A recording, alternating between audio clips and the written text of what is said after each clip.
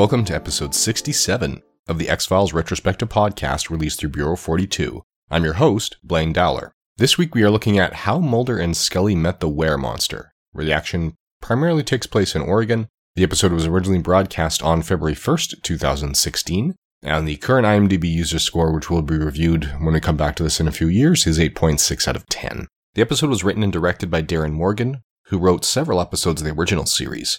This is his first X-Files directed credit, although he also directed 2 episodes of Millennium, making this his third director credit overall. Now, this episode opens with Mulder lamenting the explanations of the unexplained in mundane fashion been going on since they were last active, when Scully comes in to tell him that they've been assigned to a monster hunt. There appears to be a reptilian, horny toad-like creature who defends himself by spraying blood from his eyes, and it appears to be killing people. When they get close enough, Mulder chases it with his phone, determined to get photos that appear to elude all the other witnesses. They get some video. As the investigation continues, they eventually learn that the were-reptile is not the killer. He's actually a herbivore, and the animal control officer in the area is the actual serial killer. Now, this episode is filled with callbacks to the original series. We've got the stoners from War of the Coprophages and the ones that'll appear again in Quagmire, which we haven't gotten to yet, played by Tyler Labine and Nicole Parker-Smith. We've got the reuse of Canadian actors now that they're filming in Vancouver again. So Alex Diakin, who appeared in Humbug, War of the Coprophages, Jose Chunks from Outer Space, and the second film,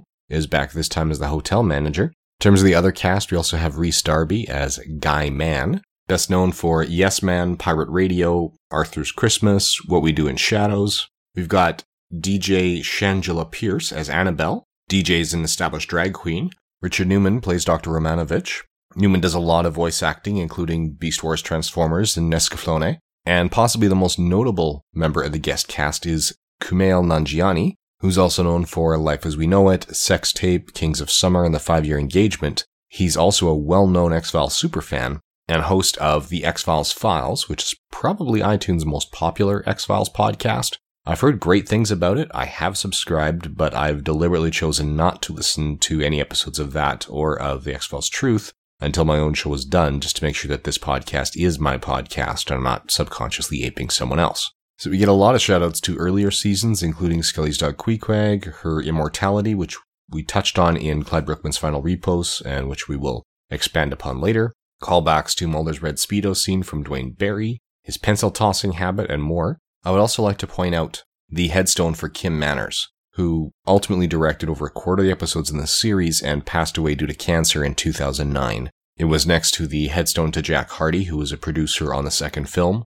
Both men actually have passed away. I know at least Kim Manners' headstone has accurate dates on it. I assume Jack Hardy's does as well. So it was a nice tribute if you're doing something in a cemetery to have those callbacks to people who were integral in the show. Kim Manners very especially. So this is a return to the comedic style that Darren Morgan did a lot of, and it is directed much more like a comedy, so we don't get the outright darkness that we have in a lot of the scenes by default. There's some very light scenes. The camera is pulled back to a fair distance, which is something even Chaplin noticed. He said that, if a man and woman get in an argument and she slaps him, if you do it in close-up of the man when he's getting slapped, it's drama. If you film from across the street, it's comedy. So pulling the camera back, giving a little bit of distance, gives you some breathing room and makes it feel a little more comedic, a little more detached, which is something that Darren Morgan has chosen to do very well. I'm actually pretty impressed by his third directorial credit, particularly since when I've seen a Millennium, the little I've seen so far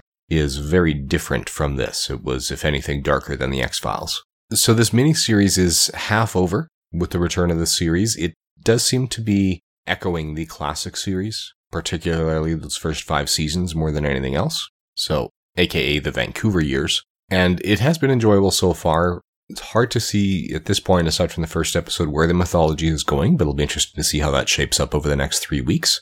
Next week, we will be dealing with episode 4, and again, doing this on a weekly basis without having DVD or Blu-ray access to watch it in advance. It means that the episode release dates are going to be a little bit unpredictable, but we will get an episode every week until this miniseries is done before we return to our bi-weekly schedule. And the voting is still open for how we handle that bi-weekly schedule in terms of Millennium, whether that becomes an integrated part of this podcast and we alternate episodes, or whether we do a separate podcast for it. So feel free to vote on that at bureau42podcasts@gmail.com. Share the links to this or any other show that you think friends might enjoy with those friends. It helps grow the audience. as does writing reviews on iTunes, Stitcher, or whatever podcatcher you use. And finally, thank you for listening. Intro and outro music is Outside Poolside by Laswell, created under the Creative Commons license. All other content is copyright 2016 Bureau 42. Please feel free to send any comments or feedback to bureau42podcasts@gmail.com or leave us a review on iTunes or Stitcher. Thank you for listening.